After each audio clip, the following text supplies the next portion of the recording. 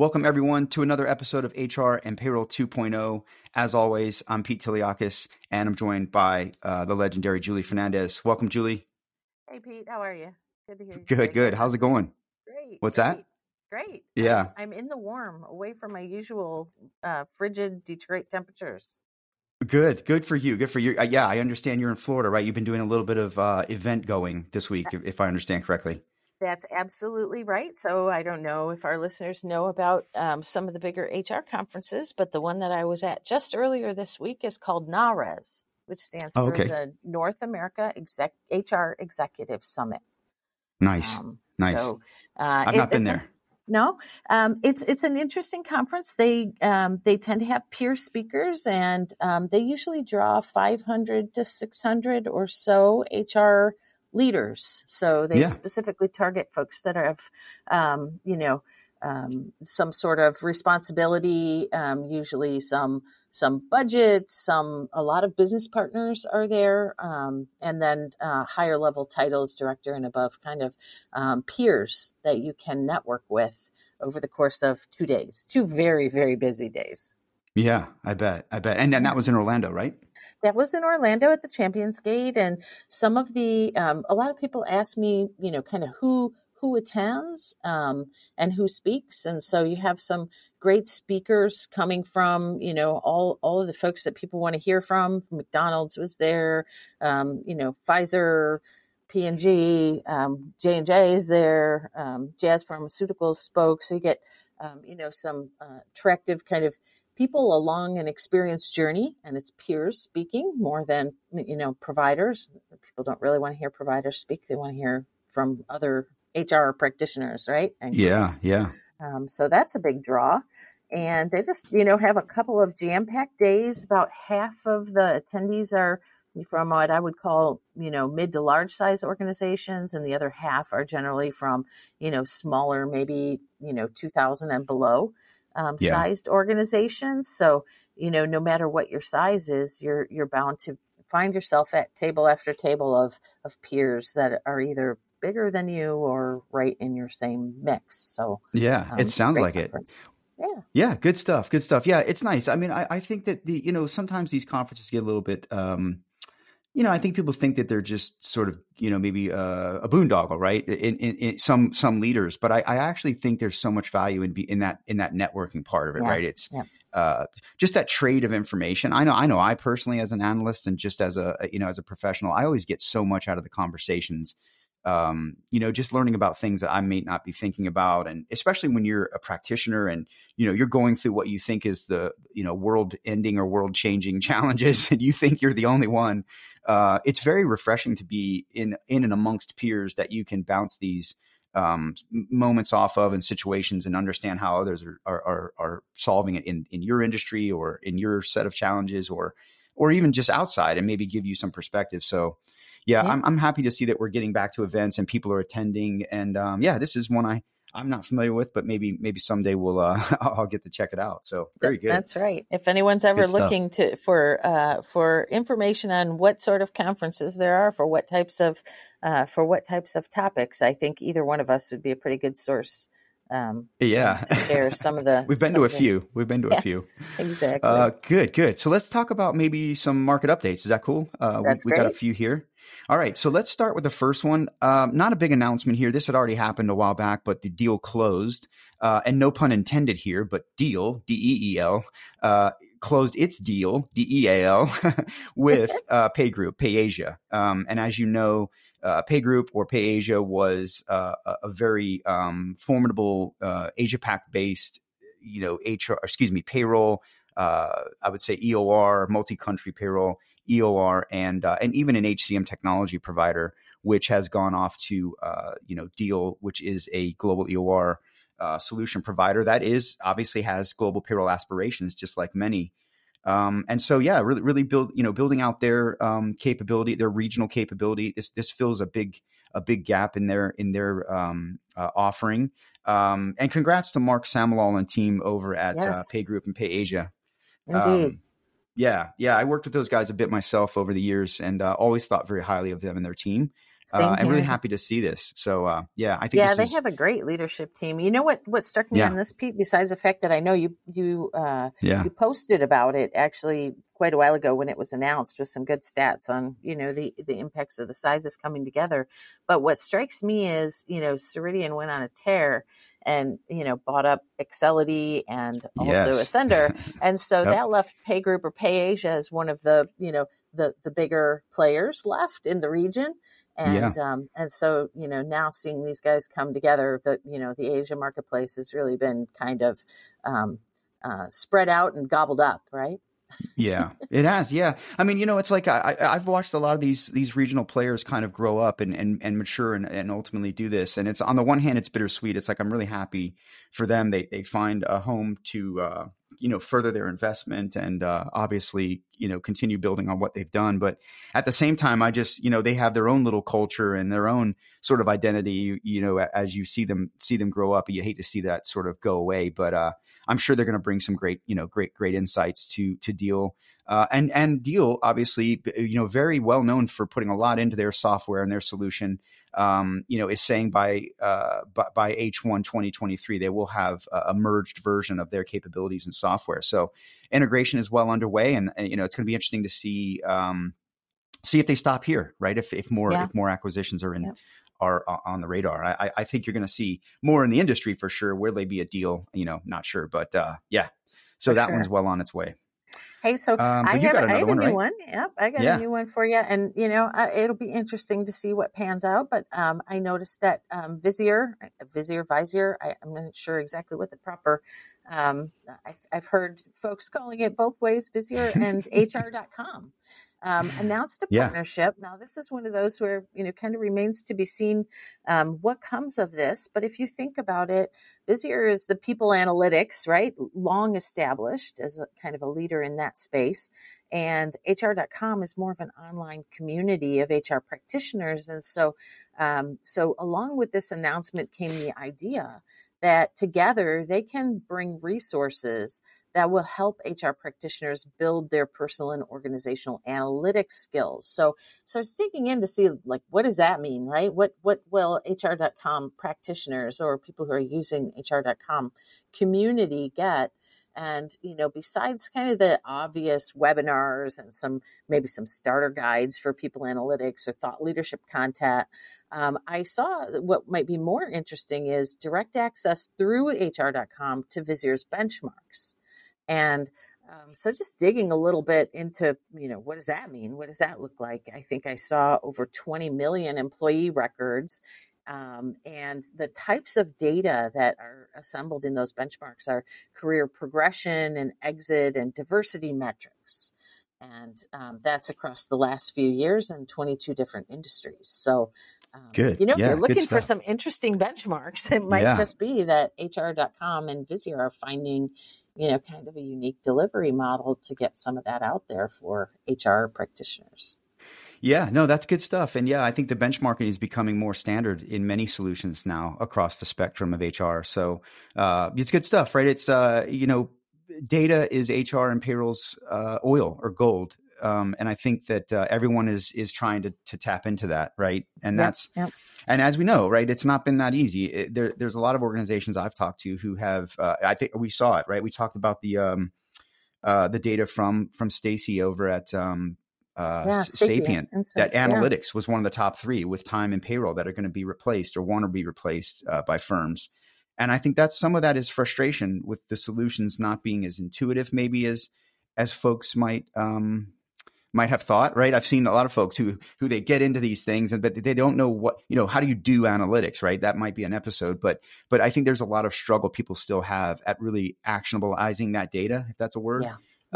And I think that these solutions are trying to get more helpful, bringing partners together to give people the power in their data. And the benchmarks, I think, are huge, right? When, there's these mass data pools now around the world. Many of the vendors in the marketplace are offering sort of anonymized benchmarking capabilities now. And that's it's so valuable, right? To be able to look at yourself in context with others and figure out, are you on the road? Do you have, are you heading the right direction or not? So yeah, Good stuff. I'm really happy to see that one. Yeah.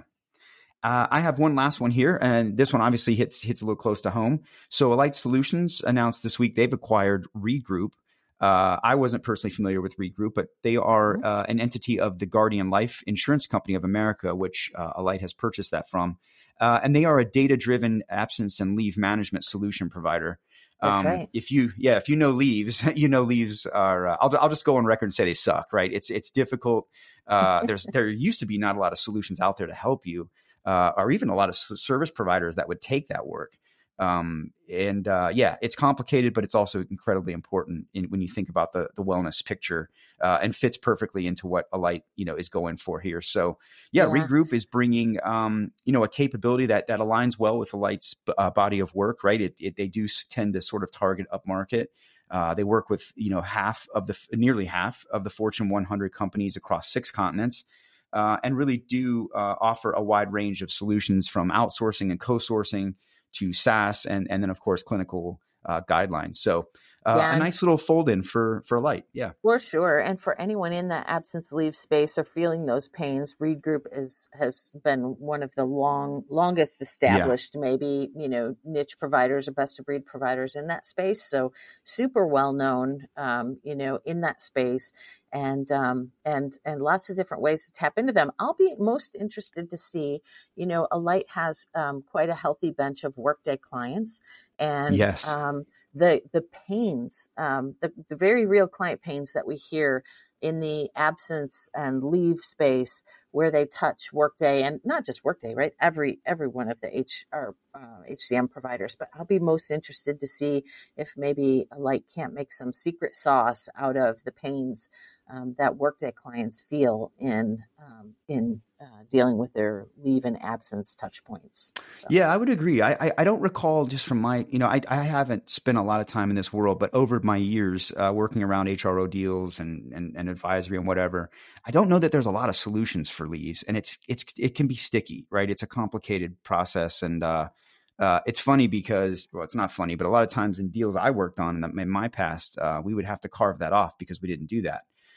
In some of my past worlds. So I think that's one of those solutions that is everyone needs it, and it's nice to see it's landing in a home where it kind of fits in line with a broader wellness sort of focus. So I'm sure you don't know this, but we have a very specialized group. It's actually part of a sister company to Heron Palmer that does exclusively leave and absence awesome. activities. Everything from searching for the technology to co-sourced solutions to even some of the design, attributes and updating of leave and absence policies and programs, especially post-COVID. There's just a huge amount of activity going on there. And if, for anyone that is having those issues or is even just looking to understand the landscape, that's an area that we have some deep expertise in. So, folks can always feel free to reach out, and I'll make sure to get you connected to somebody who can tell you what's going on and who the players are in that space. Yeah, that's awesome. Yeah, that it is a tricky world, and like I said, I think it's a little foggy. I couldn't name off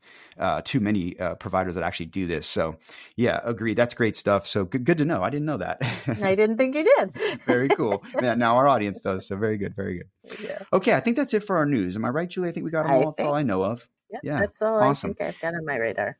So let's dive into our topic of the week. And this, again, another personal wanting to learn, so to speak, right? We're going to talk sourcing advisors. What the hell are they? What do they do? Why do you need it? Do I not need it? Where do I need them? What do they, how do they help me? That sort of thing. And I thought, who else in the world to talk about that? But you, Julie, I just for fun fact, I don't know if you recall this, Julie, but in my past days, in my IBM days, I know we worked on deals where I was on the vendor side. You were on the, I think TPI at that point. Yes. And you've worked on a lot of deals in this capacity. Am I right? You are right. In fact, I think I kind of shamelessly, ISG, my former employer, shamelessly would say I've worked on really many of the most complex deals in the industry across very large, enormous global providers and initiatives. And this whole area just gets me so excited. I love I love solutioning in this area. So yeah, I Yeah, do remember I we've know. been on both sides of the fence together. So that's exactly why I call you legendary, right? Because you have worked on so many of these mega deals, and this stuff is hard. I mean, look, I've worked on some big deals myself on the other side as a solution architect, Mhm. pre-sales, that sort of thing. I've even been a sourcing advisor in my Deloitte days, and done some platform selections. I've done certainly outsourcing selections. And being on this side now and having a bit more time where I'm spending looking at deals and watching what buyers are sort of going through and listening to our team, it got me to thinking about just the whole role of sourcing advisors, right? I still don't see enough of them being used. I don't see enough deals coming through. Um, Personally, I think there's still a lot of firms that are sourcing led, procurement led. And I think they feel like, look, we've got this rich, robust sourcing team. We know how to do this. We can run with it. But I would argue that, especially in HR, it's not like buying any other solution or service, right? I've said this, on the podcast before. You're not buying staples or reams of paper. You're not buying servers. You're partnering with an organization to hand over potentially one of the most important processes, some of the many of the most important processes in your organization. And you are really going into this arm's length relationship with someone that is supposed to operate on your behalf for your people, right? Your most valuable asset. So I just think that of all the things you can be buying out there, right, this is where I think you really do need help. So I just want to pause there, Julianne, get your thoughts on just that perspective of companies kind of going at it alone versus Yep. companies, going in and getting and recognizing that they can get the best sort of experience, if you will, and result by having some sort of help. So what are your thoughts just on that point of view? Yeah, well, so first of all, just thinking about this historically, right? Historically, there wasn't this advisory space, this sourcing advisory space, before the days of GM starting to outsource its IT space to EDS. I mean, that really is when we started to see large companies try a different delivery model with some of their back office activities. Mm-hmm. And you mentioned TPI, where was initially was kind of the godfather of this industry, right? Especially in the IT space, where they really started looking at companies that were trying to deliver their back office services differently, and decided, like, let's help, let's facilitate this happening. And so for quite a while in the space, it was it was very niche and very unique. And I think what's causing folks now, fast forward 20 plus years forward, and what's causing folks to think about doing it themselves is kind of twofold. Sometimes it's within the functional area. So HR will say, this is complex and I know my business, and I'm going to, start talking to folks in the market. Other times there's a real expectation that an organization's procurement lead and drive these sorts of processes. So let me start with the procurement one, because you Yeah. referred to it. Like, it's not like buying, your supplies, your core business supplies. Yeah. Not at Pro- all. Procurement can get, has a really important role in any sourcing process, including the HR ones. And what I like to see procurement doing in these types of sourcing exercises is bringing that client specific intel, those needs, those questionnaires and exhibits that have to be a part of any sourcing exercise because you are company XYZ, right? That's a very big value add for procurement in these areas. Sometimes the scoring methodology, some companies have, kind of a standard or a typical scoring methodology that they use across their businesses, whether it's paper or whether it's back office supplies. And Yeah. so if you need to follow those rigors, great scoring methodology. Same thing can happen with business case or CapEx and funding approvals and requirements. Those are value add items. But beyond that, HR buying is, it's not a commodity. And so you have to solution as you're going through the sourcing process. And that's something that not all organizations or procurement is used to doing or comfortable doing, because it really requires functional knowledge. You have to Yes. understand. the function and the different parts of the function and what the alternatives are, because you're solutioning as you're buying. You're not just picking off of a menu list, right? Yeah, absolutely. Yeah, one of the things that I see a lot of is, and I've been in my sourcing advisor days, I've been, in the middle of this, so to speak, is that you get a lot of firms that rush out there and they just want a price, right? Can you just price this thing? And I think that's super dangerous. I think that's super short-sighted. And I think most of those companies, depending upon what they're actually trying to do. If it's a small point solution like printing checks or something, okay. But if you're talking about actual managed services or you're talking about transformation, I just think that's a rough way to go about it. So how do you, because I know what I see on the vendor side, right? It oftentimes when you have buyers coming into these engagements without help, without that third party guidance, or at least the experience, real HR buying experience. And many firms are, second and third generation buyers of HRO and HR solutions, modern solutions at this point. But you find a lot of them come into this, like I said, unprepared, so to speak, for what the process is and how to actually navigate it to the best of their advantage. And I think that puts a lot of vendors in a position to have to kind of down throttle, if you will, and back up and consult them, right? And here at Alight, where I work now, we have a very good professional services organization where we have the ability to actually do that for customers. In fact, I'd say it's a key differentiator, and it's something that we're trying to make a norm as part of our global payroll work, particularly. But how do you get, Julie? How do you get these firms to sort of step back and say, this is an investment that you need to make. And here's why, look, it's going to lend itself to a better outcome in many, many ways, better experience. But how do you get them to throttle back? Because I think what happens is, or get them to focus on that, because I think it puts vendors in a position to have to sort of play consultant, coach, sourcing advisor at the same time, trying to sort of obviously help them get to the right answer. But how do you convince a company to slow down and say, look, you do need help, right? And here's where the value can come from that help. And you don't need to do this alone, right? And gamble with, figuring out as you go. We've already got all the kind of cheat codes, if you will, over here, so to speak. So what are your thoughts on that part of it? Well, some companies are either mature enough or stretched thin enough that they know right from the get-go, we need help, right? So those aren't the folks that you're talking about right now. Other companies, will want to engage with providers right away. And the providers, of course, all want a sole source, right? So they all want to be the guy to position themselves, not only to share their services and capabilities, but also to, try to provide that guidance or that leadership or navigation. And so initially, if a provider thinks that they have a sole source type of a conversation going with a client, they're quite happy to continue and do most anything, right? They can to try to have that, to try to help give that guidance themselves. But I will tell you, over the long haul, generally providers prefer to see an advisor involved. Yes. And for many reasons, like, first of all, you're not trying to navigate all of that stuff, all the conversation that a client doesn't really want to share entirely with you usually.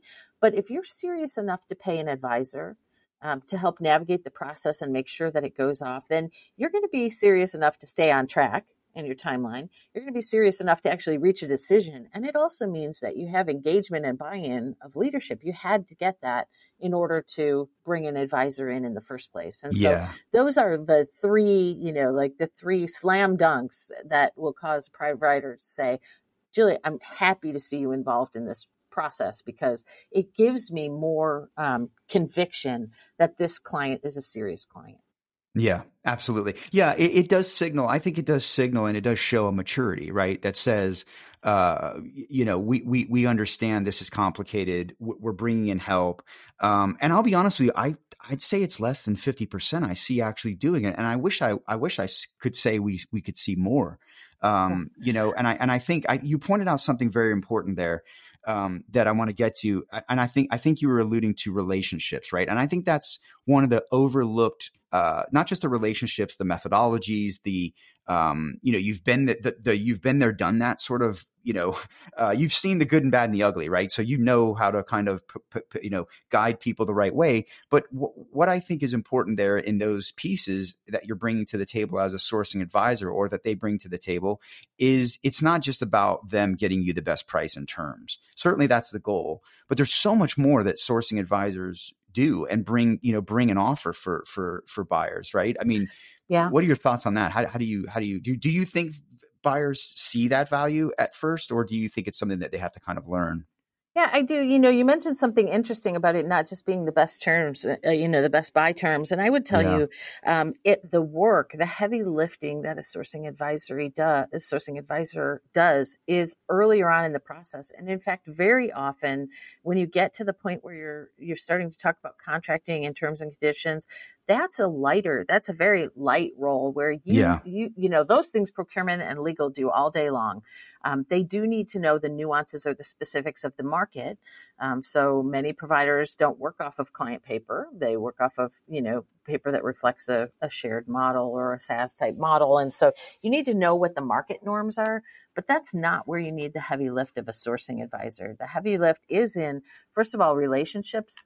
You may see these providers from time to time, even if you're in HR and you're an HR leader, you've probably worked with many of them in the past, but a sourcing advisor sees them in the sales and transition capacity over and over and over, and again, a dozen times or, dozens of times a year. Yeah. And that type of insight is not something that you can easily have in-house yourself.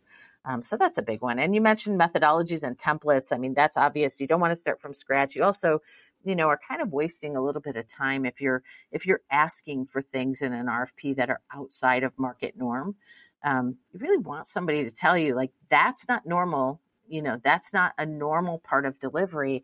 Doesn't mean that maybe your providers won't do that for you, but you should expect that you're driving up cost by asking for X, Y, and Z. And if that's your intent, and you have to have it and you're willing to pay for it, great. I can't tell you how many conversations I've started with, they have to speak, a call center has to speak every language of every one of my employees all along the globe. And I'm like, you can ask for that, but you're not going to be able to afford that. So if you're in 50 countries, we can get real now or we can get real later, right? Yep. But let's go into this with our eyes wide open. Yeah. One of the things that I learned very, very, I think very quickly, as I was doing, I've been on all sides of the sourcing lifecycle myself. I've selected these solutions. I have obviously studied them now, but at some point in my career, I had been in pre-sales, I had been in solutioning, but then I was also then at some point on the governance side where I was managing a contract that was, after it's been negotiated, gone live, here you go, we're running it globally, right? And I think what I learned from that experience personally is how critical it is that these deals are not lopsided. Yeah. I have seen deals where the vendor had absolutely positively no wins, right? It just was an imbalanced deal financially. It was an imbalanced deal just in every way possible. And it wasn't successful, right? In some cases, I've seen those things. And so I think that's important to talk, Julie, a little bit about how do you get to a win-win for both buyer and supplier so that it is a mutually beneficial arrangement financially and just, otherwise over the course of the deal. Because I think the worst thing you can do is enter into this marriage, right? This 7-year, 5-year thing that is so intimate, right, to your organization, your human capital, right, your people. It's in it, whether it's payroll or it's anything else, it's going to impact them directly, right? How do you balance that so that it isn't lopsided for the buyer or lopsided for the vendor, and then there's this unhappiness, and eventually it just falls apart or it doesn't work? How do you do that as a sourcing advisor, Julie? How do you balance all that? Because I think that's a key piece that they do. Right? It is something that's pretty key, and part of it is about acknowledging that you can't squeeze the blood, the lifeblood out of a provider arrangement, or you will pay for it. That you either won't get the services or your services will fail. You want a provider to have a reasonable margin. You don't want them to have excessive margin. So one of the ways that you do that is by working with an advisor who sees over and over again and knows what a healthy margin looks like, right? Yeah. And Yeah. is still doing the, they're really still working on your behalf to get you the best deal possible. But it's not Yes. always about the dollars, the flat dollar amount. Of course, that's where everybody's attention is. But it's also about asking for services or delivery models or activities that are outside of the norm of a delivery model. And that's an area where folks feel a lot of pain because you try so hard to get the things that, fill your gaps from the client perspective, right? Like I have to have them do it this way. And they're telling me they don't normally, but I could push them and they'll be willing to do this. That just creates pain points in their delivery model that you are likely to feel if there's too many of them, if they're not in reasonable areas, or if they're just likely to fail between the sales messaging and then the delivery arm that actually has to transition, stand up, and execute that. And so knowing what those are before you press for those as part of your managed services arrangement is really important insight that that any sourcing advisory should be giving you.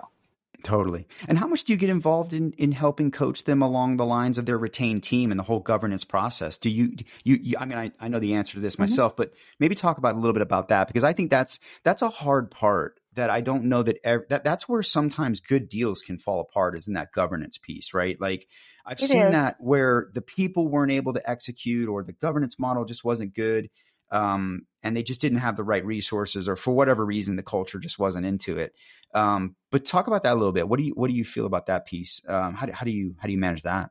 Yeah, sure. Let me start by saying, that's not usually what's on folks' mind when they're going into the sourcing exercise. So a lot of times that's not in an initial But it's scope. so important. It's so important. And it is important, but you do end up doubling back to it. So, first of all, I have a fundamental belief that, when you're buying services in HR or technology in HR, ultimately the relationship that needs to be successful is between you and the vendor, right? So you don't need or want a consulting firm to just hang around eternally, as kind of a part of that relationship. You want to have a healthy relationship between the two of you. When that is not contemplated up front, and it usually doesn't even start to get really contemplated by most firms until after implementation, which again, I'm not saying is the best way to do that, but you do then come back around and recognize whether it's part of renewal, whether it's part of post-transition, stabilization, that you should have had those tenets of healthy governance designed in from the get-go. And not only that, but you should have, the ideal situation for transformation is to have folks' implementation roles involved in the rolling out, the design and the rollout of services, and have those resources go into roles that have a role in governance as well, right? So that you get that continuity from the very beginning of requirements through transition and into ongoing governance. And that takes a lot of planning. Let's be honest, that's not usually the way we staff and plan our projects up front. And so we do get involved quite often in those areas, but it's usually as an afterthought. It's usually if things have gone rocky, or it's usually as the folks are tthinking about going into renewal. Yeah. And actually, that's an interesting thing to talk about as well, is renewal, Pete, because it's not like you're sourcing or buying the first time around. That's usually what people think when they think about sourcing advisory. But as you come up on a term or a major change, even if it's before your term, your initial term is expired, those are all opportunities for you as a buyer to look at what's new in the marketplace, what's new with your provider, and what sort of leverage or changes would be healthy to your arrangement and advantageous to you, of course, and are reasonable to ask for. And so, and renewal engagement has as many elements of sourcing as a net new sourcing engagement has. And includes a lot of strategies about how or when do I ask for these things? How should I mold this relationship so that it remains healthy and we're not falling behind. Yeah, absolutely. Absolutely. So look, I think we would be remiss, Julie, if we didn't add the one thing that I think is probably, in my opinion, the most valuable, but also maybe the most overlooked as far as sourcing advisors go, is that the risk reduction or the risk avoidance element of this, right? I think that's the key benefit that really, in my opinion, the sourcing advisors bring to the table is just risk reduction. Um, Talk about that a little bit. But what do you see as some of the risks? And do you agree with that? Do you feel like that's the most important part of what you do when you're working with customers? I feel like it's something that you should get table stakes from Yeah. any good advisor. It's not usually the thing that people come to, with their poke Yeah. list and say, "Hey, I Yeah. really want you to reduce my risk in this." Yeah. Like Yeah. that. But it's key though, right? It is. It is. And there's so many things that are key in the area of risk reduction. I think we've talked about a few whether it's asking for things that are outside of the norm and the risk that could present itself, the expectations of the buy, and even on your own side, the expectations of cost and of funding so that you can actually get through approvals and hurdles. Some of the risks that I think are most reduced in today's market, or the things that you should really try to reduce risk on, include, kind of a roadmap for funding and execution, because some of these larger initiatives are, multi-year or multifaceted things, and you actually really need to think about, when do I need to go live, and how long do I need to do all the different parts, and what about the next phase of services or modules, and being able to think and back things into logical timelines is not usually something that comes naturally or quickly to folks that are trying to do it themselves. Yeah. Or Yeah. don't deal in HR a lot. The other thing is just the transition resources, right? So good. if Yeah. you think about, the transition and providers that either do it themselves, or you go to a systems integrator market and you get a specialist that does transition, their whole perspective is founded on their role to configure and get the product live or the services live, right? So they're very laser focused on that. And there will be placeholders for the client activities, the key client activities, but that isn't enough to describe all of the connections and the underlying work that has to be done by the client side resources in order to have a successful transition or transformation. And so that sort of planning and de-risking is probably one of the biggest areas that we're getting involved in often, because today you can't just ask folks to double hat, triple hat, quadruple hat. It's just not the right job market. They already are. That's right. Yeah. And so the planning part of it is just really huge. It's a huge element for success. It's almost an element, much like change management, right? That can be ignored at your own peril. Yeah. And Julie, do you think that? So I've really only worked with. Or I'm thinking about my times as a sourcing advisor and times I've worked on deals. I've generally only worked with firms who, from the get go, right? They had a sourcing advisor or they had some sort of help. What if you get mid project, midway through your sourcing, midway through whatever you're doing, and you realize we're in over our head? We need help. Can a sourcing advisor kind of step in and help at that point, or is it just too late? No, is there a salvage, job you can do at that point, right? Oh, you definitely can. So, I've been involved in multiple client engagements where, there was failure. And so, you're having conversations after 2 or 3 failed attempts. Sometimes I'm working with one client that has had 4 failed attempts in prior goes at this. And so that's possible. I would even tell you, I talk to many companies that start down just the RFP path or the RFI path themselves. Yeah. Mm-hmm. And they get so far and they engage providers. Now they have providers calling them, 3 times a week, right? So you create a little bit of your own noise and nightmare, but they get so blood in the water. They get so far along and they're like, okay, we can do this. And then they get stuff back and it's like apple fruit and buses, right? I mean, it's not apples to apples. And so they're like, oh my, I'm not even sure I know how to do justice to compare these things. And like, they don't look right. Are they truthful? And so, so oftentimes we'll get engaged, even even after a client started that. And the the approach there is, let's work with what you have, but we're probably going to have some gaps you need to close, or maybe have that market knowledge and proficiency to be able to, just help you put a bow on it and make sure that you're looking at it right. Yeah. So that absolutely happens. It's not ideal, but it does happen. Yeah. Awesome. So let me ask you this. How would you recommend somebody go about selecting a sourcing advisor? Like, how do you qualify and figure out what is the, right? When you're buying solutions for your business, right? You're looking at use cases and all those sorts of things. You're fitting it to the needs of your culture and your organization's processes. But what do you do in this case when you're, is this all about relationships? I mean, how do you select an advisor in this case? Yeah, it can be. It definitely is. There's an element of relationships to even know who plays in the space or who's good at this. And I would tell you that there are a lot of folks, that are happy to do some advising.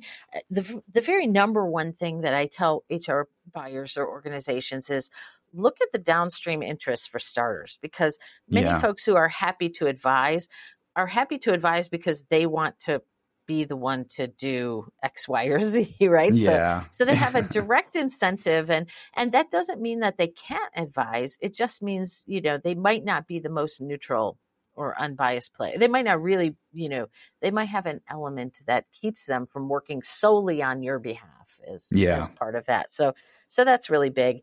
And then I would say, you really do need to, some folks will do a full RFP to select a sourcing advisor. All I can say there is just make sure, like if you're going to spend 6 months selecting an advisor, you probably are going to, think about leaving not just 2 months to select your software, select your, a lot of times they'll spend so much time up front, and then the sourcing advisor, they tell them, you got to get this done in 3 months. I'm like, what? Yes, you've been dealing with me for 8 months. You want this done in 3? That doesn't make any sense. Yeah, that was one of the hardest things about my time as a sourcing advisor. I remember we had a few clients, big clients I worked with that I had one that wanted to do a hybrid RFI, RFP, somewhere in between that, I guess you could say. It was almost like an RFI with pricing, I think, and demos, by the way, which I really tried to encourage them not to do this. And they had a reputation. They were a do-nothing buyer. They had a reputation for kind of doing this every 3 or 4 years. And I really tried to take them in a different direction, but it was very difficult. They were just so, it was almost kind of a waste having us in some ways, because I feel like they kind of didn't listen to us well in some regards. It worked out in the end. But I think that, we've talked about this before about getting a reputation, right? Sometimes, as organizations, if you are kind of out there doing, this sort of wishy-washy, RFI one day, RFP the next, and every other year you're doing this, and you're not actually going forward with anything. People are going to kind of not take you serious, right? Yeah. And it's going to be hard to get, firms to work with you. So I think when and where you can bring sourcing advisors in, I personally have seen a lot of great experiences from that. And firms do much, much better, in my opinion, just from what I've seen. Yeah, I think a good process lets the advisor not only respond to what you're asking for, but also says, what else? What other value adds should we be thinking about? And a good process will consider, some of the things. You're bound to hear some new things. I would also tell you, there are sourcing advisors and there are HR advisors that do more than sourcing, right? So they won't just execute the RFP. They can do strategies. They can bring benchmarks. They can do, other pieces of the HR transformation advisory. And that's really valuable, because then you get somebody who says, I answered an RFP once about 2 years back.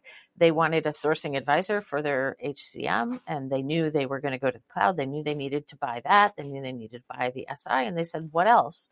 And so, we responded and said, well, you really should be looking at optimizing and harmonizing your processes, and you should be looking at your operating models so that you're clear on the operating model that you're moving to. That's what you're going to configure.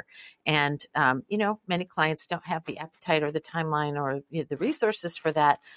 But when you do, there's just as much work outside of the sourcing exercise itself to be done in preparing the organization, for its operating model of the future. And I think a lot of folks miss that. Yeah. Yeah, it's work. That's a good word to use. It's work. It's hard, and this is a bit of a puzzle, right? And when you know how to navigate that puzzle from past experience, what better, what better way to go about it than trying to sort of guess, right? If you Mhm. have someone who can give you the cheat codes, if you will, Yeah. I guess it would be very beneficial. So Let's talk yeah, magnitude too. When yeah, you're thinking about, geez, let me just do it myself because an advisor is going to cost, yeah, some money. Well, and the advisory role is kind of a one-time discrete amount of effort, right? And yep, and yep. usually the services or the software that you're buying is easily 10x plus, right? Yes, yeah, So while there's a discrete cost to it, it's not an unmanageable cost, and it can be scoped in a number of different ways depending on your team resources. And, to go into um, a large multi-million dollar buy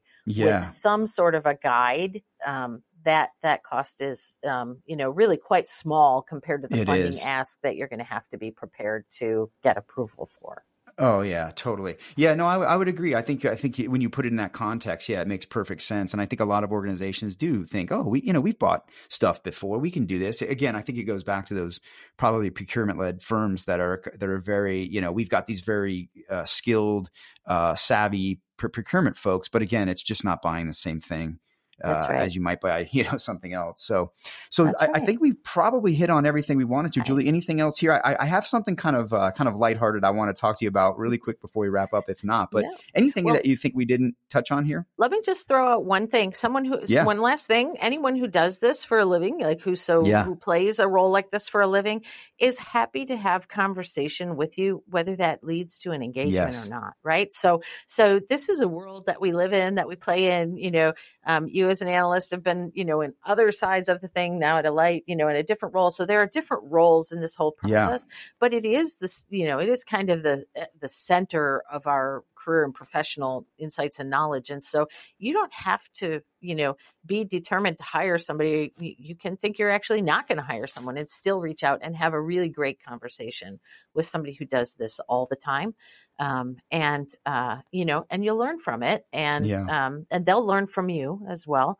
And, if you need some help, then generally they'll be happy to help. And if you don't, that's okay. This is still a yeah. part of their expertise and sharing in our industry that you ought to be able to get some good conversation, some good insights. Yeah, absolutely. Get in touch, right? And ask those questions and qualify that and see if you are truly able to handle it or not, and where you can, get some help. Because, I've just personally, I've not done research on this, but anecdotally, I just see a better outcome, and a better process and experience for the buyer and the vendor when this is in place, and they have help.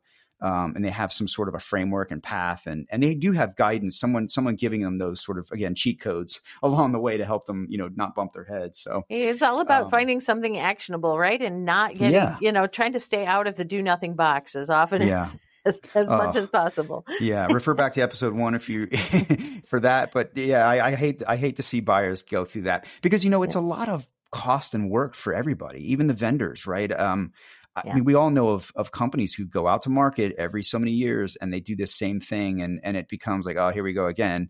And you don't want that, right? You don't want that No. reputation. You really do want to be out there doing things purposefully. I've always had this theory, Julie, that if vendors could charge for the buying process, it would be an entirely different buying process. It would be much Yeah. faster, I think. Yeah. You'd have a lot more serious buyers kind of coming out there with more serious efforts than kind of saying, "Oh, just give me a price." And that's one of the worst things I think you can do, by the way.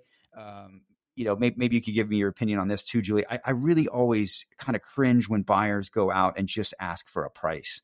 Yeah.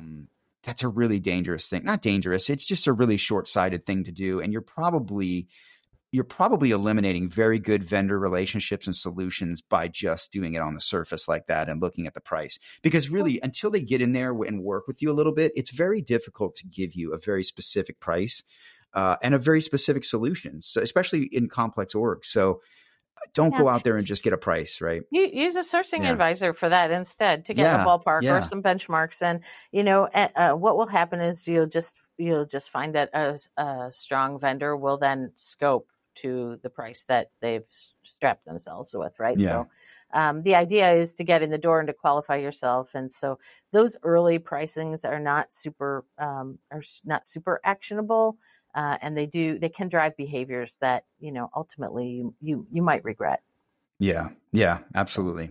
All right, so, Julie, you said you had something fun and lighthearted. Let's hear it. Yeah, a little lighthearted to finish out here. So this has been great. Look, reach out to us if you have any more questions. I think we probably could. I could go on and ask you more, but I know we got to get to it, and everybody wants to probably get to their holidays. Hopefully, by the time this comes out, everyone will be on their holiday trips. But so look, I wanted to ask you about the concept. So we've both been through tons of contract redlining, right? And I know I've spent those late hours kind of redlining my pieces and parts that I had to in my world. And I remember one contract we worked on, and I think I have a small screen capture of the verbiage. I'll tweet it if I can find it. But I worked on a contract in I want to say it was 2012-ish. Fortune 100, big organization, was doing a full-scale HRO deal, or wanted to, back then when people were still doing those. And they had a force majeure clause. Now, if you don't know what force majeure is, I know you do, Julie, and correct me if I'm wrong. It's essentially, I think it's a Latin phrase, a legal term for basically saying, under this clause, if some disaster beyond man's control happens, all bets are off in this contract. Is that a fair definition? Yeah, I don't know if it's all bets are off, but it does say some outs, right? There's some language that allows you to make sure that you can have continuity. Yeah. So okay. All bets. All bets okay. are off. Sort of, right? So okay, and I'm not a lawyer, so huge disclaimer, not an attorney. So okay, so this customer came across. I've never seen this again, and I'm asking if you've ever seen this. They had a force majeure clause that specifically called out the event of a zombie apocalypse, and they required vendors to agree to it. And I first thought it was one of those things. I thought it was a joke. We all thought it was a joke. I thought it was one of those things like you hear rock stars have writers, right? And there are some rock stars, for example, Van Halen, I read one time, actually did the whole no yellow M&Ms or whatever it was, green M&Ms or something like that. And the point of them doing it was because they had a very specific lighting set on their production that, if not properly put together, right, it could be dangerous, but it could also not perform the, whatever experience they wanted for their audience. So they had these clauses in there as gotchas to see if people were actually reading the writers, to make sure that the details of their other things were correct. It wasn't about being divas, apparently. So we'll assume. So do you think that something like that was let's see if they're really reading our contract? Or do you think that was or do you see this? Have you seen the zombie apocalypse in force majeure clauses, or have you seen something crazier? No zombie apocalypse. And, I don't know.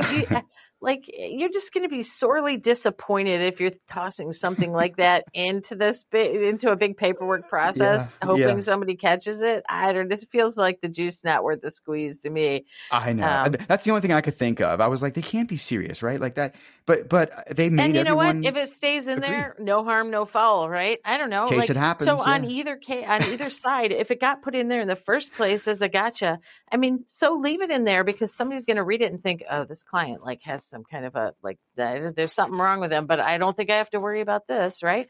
And so, I know. I don't know. I thought it was it's a poor trap.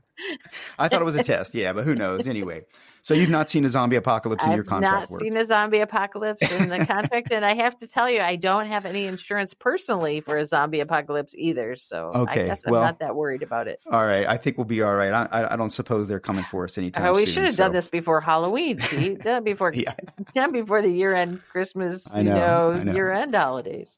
Awesome. Well, look, this has been a great episode, and we'll be back very soon. So thanks you so much. Enjoy the holidays, Pete, and everyone else. I hope you too. Wish for the best, and we'll see you in the new year. Yep. Happy holidays, everyone.